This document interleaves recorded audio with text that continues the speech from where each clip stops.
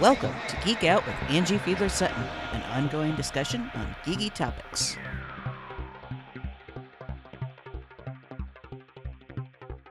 Hello, fellow geeks, and welcome to 2018.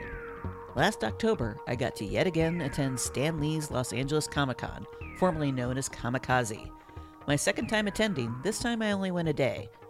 This convention, now in its 6th year, was Los Angeles' first major comic convention. As with any convention, there were plenty of panels, celebrities, and artists and vendors to go about. In this episode, I interview 2 creators and talk about one of the panels I attended. My name is Elaine, and I'm an artist, and I'm just showing off my Disney Princess series and my own retelling of Beauty and the Beast. And how long have you been doing art? Probably about 7 or 8 years, actually fairly recent. I originally graduated with a degree in psychology, and then I made the switch to doing art full-time after that.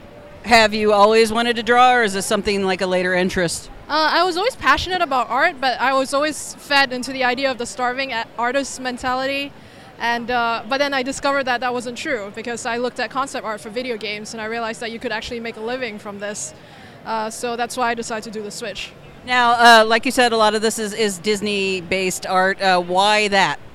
I grew up with Disney, and I'm very, very passionate about Disney. And I think that the more you like something, the more critical you can be about it. So for me, this was my way of trying to illustrate the strength and what appealed to me in the films, and not so much the merchandising that has come out. So it was just my way of illustrating the women in a way that appealed to me. Well, and I was noticing your artwork. It's not in the quote-unquote Disney style. It's very much different. I'm assuming that's intentional. What would you say your influences are? I'm very influenced by Renaissance and Baroque art, particularly Caravaggio. So I always like to play with shadows and light. A lot of my work tends to be in darkness and with a little spot of light there. So that's my primary influence. And I know each piece is different, but how long would you say it takes you on average to do a piece of art? The landscapes take me the longest. It takes me about a month to complete a landscape. The character pieces are a little bit less time than that. So overall, about 3 or 4 weeks.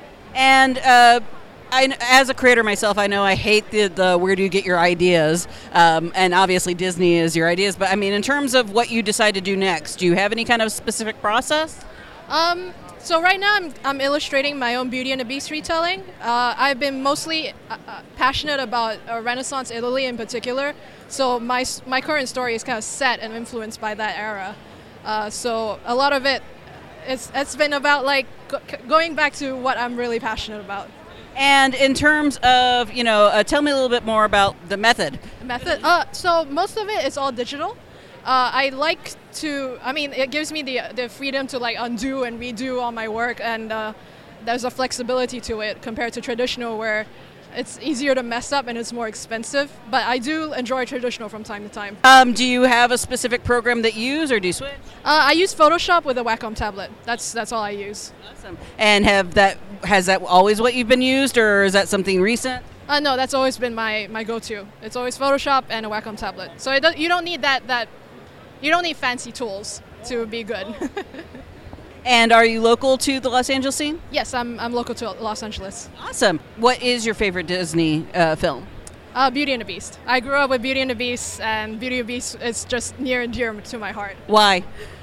I don't know. It's just like the beauty overcoming like the beast, the monster within. I think is a big thing that appeals to me. So I love Phantom of the Opera, Beauty and the Beast, all that kind of that trope. Yeah, I really like that. And if someone wanted to be an artist, what would be one of the tips you would give? Go to school. There's a lot of advice out there that tells artists to like that portfolio is important and you don't have to go to school to be good. But to me, I think going to college makes you a better person overall, not just an artist, but just being a better person to work with in general in the industry. So go to school. Now, where can people find your artwork to see? You can find me at www.artofelainho.com. All my social media info and all my artwork is available on that website.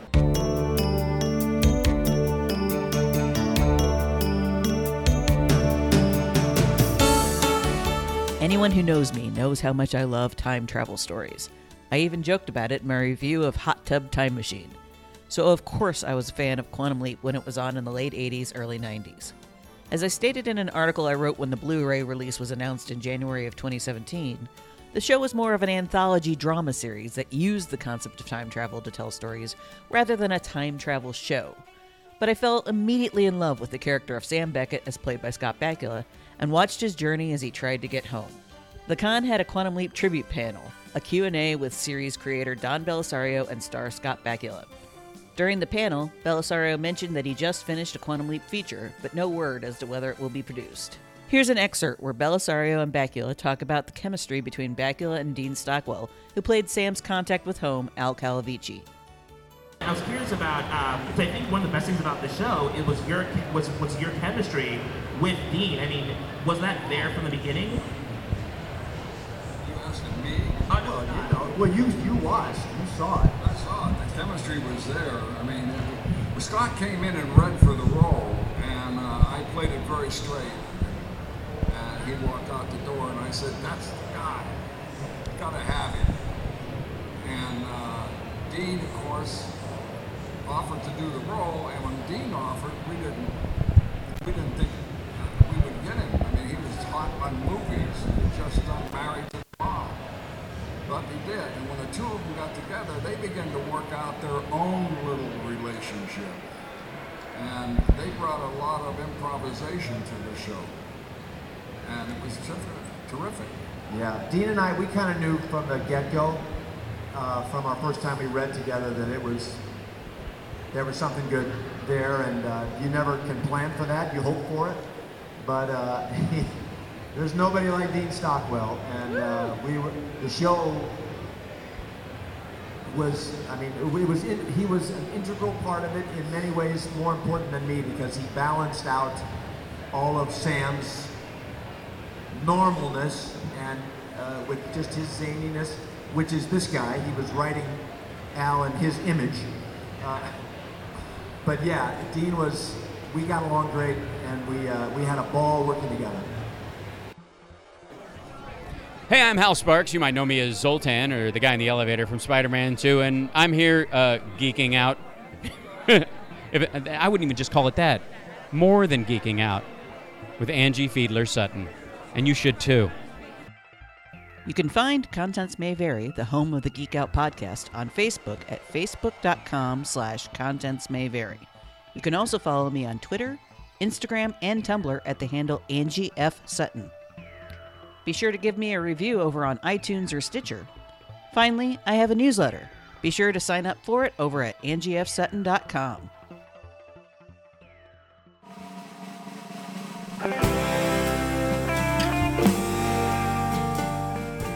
Transmedia and the use of augmented reality has been growing in popularity, thanks in part to the success of the mobile game Pokemon Go.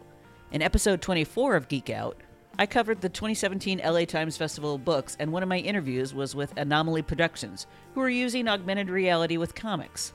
Here's an interview with someone who's also doing augmented reality with comics, but adding music. You can hear some of it now. My name is TJ Troy, and I'm here at the Los Angeles Comic Con with my comic book and band called Run Downhill. And tell me a little bit about that. Run Downhill, we take our original music and our original comic narrative, and we actually marry them together as a mixed media presentation. So our albums are our comic books, and our comic books are the albums. We take the internal artwork from those books and we edit those together as a motion comic video, and that gets projected live next to the band when we play. So it becomes a sort of live silent movie immersive experience. You're watching a comic book, you're reading dialogue bubbles, and also listening to music. And what was the inspiration for this? I am a lifelong both musician and comic book fan. I've been reading comics since I was a really little kid, and I started playing drums when I was 4 years old. And now I'm a professional musician. That's how I earn my living. And at a certain point, I was writing songs, and the inspiration just was coming, and I asked a friend of mine to draw some imagery for a record I was putting out.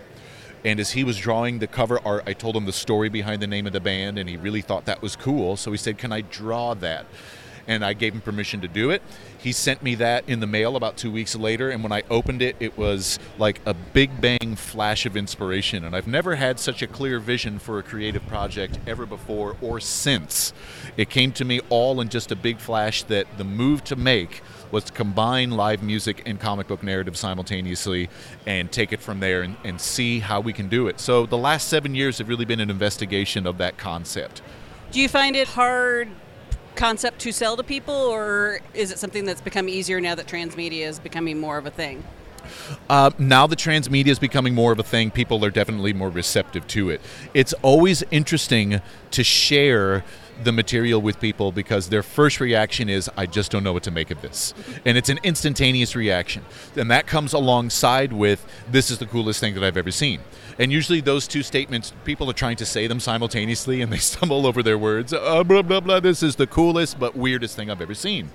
And at the live performances especially, there is almost a hypnotic effect that occurs. And it's fun for me as the drummer, and I'm also the vocalist of the band. Because I'm watching all the faces of everyone in the audience as we play. And there is a conditioned response that we have when we experience movies. We go to the movie theater. As soon as the image comes up and the lights go down, our focus goes entirely to the screen. It doesn't matter who sits next to us, behind us, or in front of us. It doesn't matter who is there. We're so immersed in this experience. So to have a live band on stage, the band almost vanishes. And the audience pays us almost no mind. We just become part of their deeper immersive experience, and that's pretty cool to watch. And what would you say your genre is, both as the comic and the music? We are Old Western Americana. So the music is heavily rooted within indie rock concepts mixed with Americana folk roots music here from the United States. And the comic is an old Western tale. It's set in the 1870s, post-Civil War reconstruction, about a small farming town that's getting a railroad to town for the very first time. Interesting. And as they're digging and excavating the land, they unearth something perhaps they should not have. Of course. Who would you say your influences are?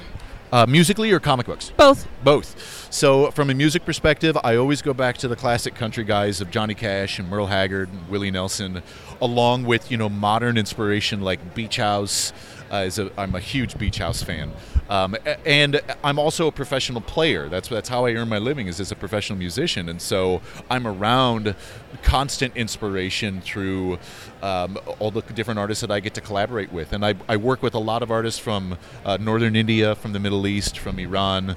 I play a lot of Persian classical music, Arabic classical music, et cetera, et cetera. That's how I earn the bulk of my living, is through those musics. So there's a lot of this world music influence that starts to seep its way in very quietly in a very understated way. From a comic perspective, I'm a huge Grant Morrison fan. Other titles I'm following right now, Jason Aaron on Southern Bastards is kind of my favorite monthly title right now.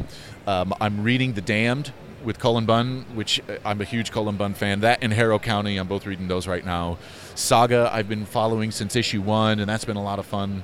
So kind of the indie comics I'm really a big fan of. I'm a big Batman guy, always have been. Now, I know as a creator myself, it varies depending on each one, but what would you say your average time in terms of creating something from beginning to scratch? How long does it normally take you to do something like that? If we're talking a full-length book, like a 20 to 26-page comic, that'll take anywhere from 4 to 6 months. And that's mostly because you're working around another set of collaborators, like your team schedule. And because there's multiple layers of our team, there's the visual artist, and we've had a couple of really great collaborators with that. Chris McFan up in Washington State, Scott Engel, who's here in Los Angeles and Long Beach. Our most recent EP that we released at Kamikaze, that's the one that I want to show you, is actually a series of postcards that are interactive, augmented reality postcards. And so there's an artist from Toronto, Claudio Gerardo, who gave us 2 postcards, and another guy up in Seattle, John Horsley.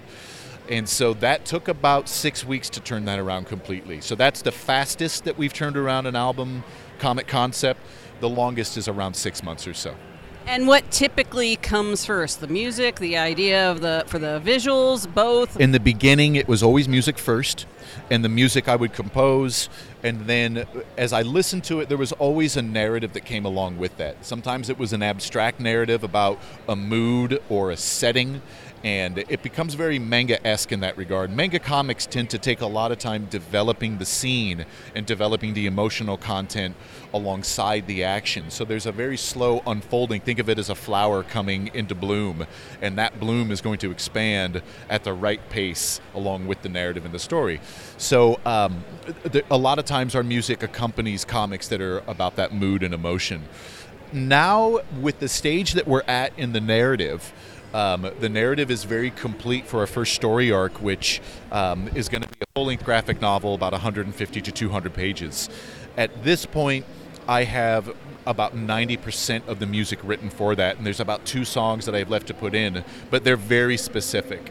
And so what I find myself doing is writing a lot of songs, looking for the ones that are going to fit these spaces within the narrative in the right way. So it's a little bit more investigative within that. And anything that we haven't talked about that you wanted to? I love Comic-Con. This is always such a blast because I get to meet people like you and hopefully connect with as many folks as we want. It's really a grassroots sort of thing, and that's what's amazing about the comics community. Is it's very people-centric, and it's about the fans and hearing what they enjoy about comics and to share with them new concepts. That's always what's really cool. My concept is so new and so different within the transmedia genre that's ever expanding, and the rules are being written as we go. And the audience being so receptive to that, that's really music to my ears. It's really a lot of fun. Pun not intended. Pun not intended. And now if somebody wants to hear more about you, where can they go? So you can go to our website. It's called rundownhillmusic.com, and you will find links to all of the comic videos. The song comics, as I call them, are posted on YouTube. You can see them there. We're on Bandcamp. We're also on SoundCloud, and if you look up Rundown Hill or a combination of Rundown Hill Music, all one word, you can find that. Facebook and Twitter is also Rundown Hill. You can find us there. And that's a wrap for 2017 Stan Lee's Los Angeles Comic-Con. A reminder that photos from the con and links relating to each of my pieces are available in the article for this podcast, which is at angiefsutton.com. Thanks go out to each of the people I interviewed, as well as the folks from Stan Lee's Los Angeles Comic-Con.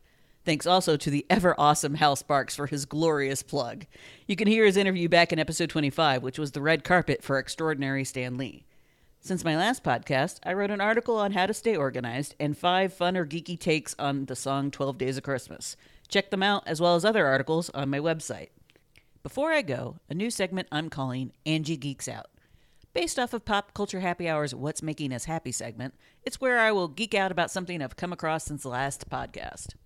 A few weeks ago, Pop Culture Happy Hour did a segment on the Netflix show Black Mirror, which made me move the show off of my When I Invent the 48-Hour Day list. I had some free time earlier this month, and when I saw each season was only a few episodes, I ended up binging the whole 4 seasons.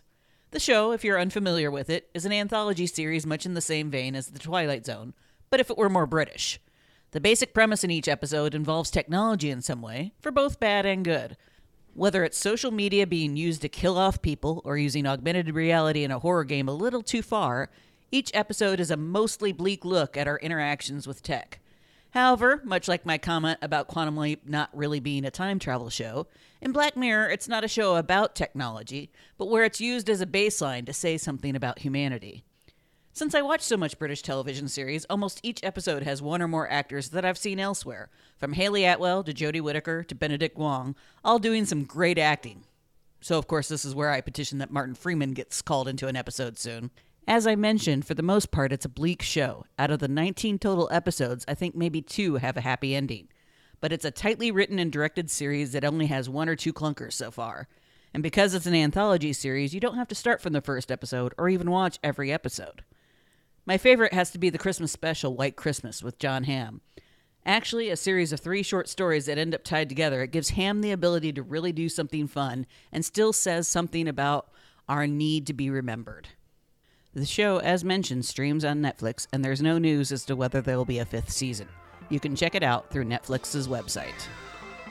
My next episode of Geek Out will be my very belated interview with science fiction writer Kevin J. Anderson, who I interviewed shortly after the 2017 Writers of the Future Awards. Until next time, stay geeky. Thanks for listening to Geek Out with Angie Fiedler-Sutton. The theme song is Schoolyard Haze by Yari Pitnikin, available via the Free Music Archive. This podcast is released under a Creative Commons Attribution Non-Commercial Share-alike license. More information about the podcast is available on angiefsutton.com.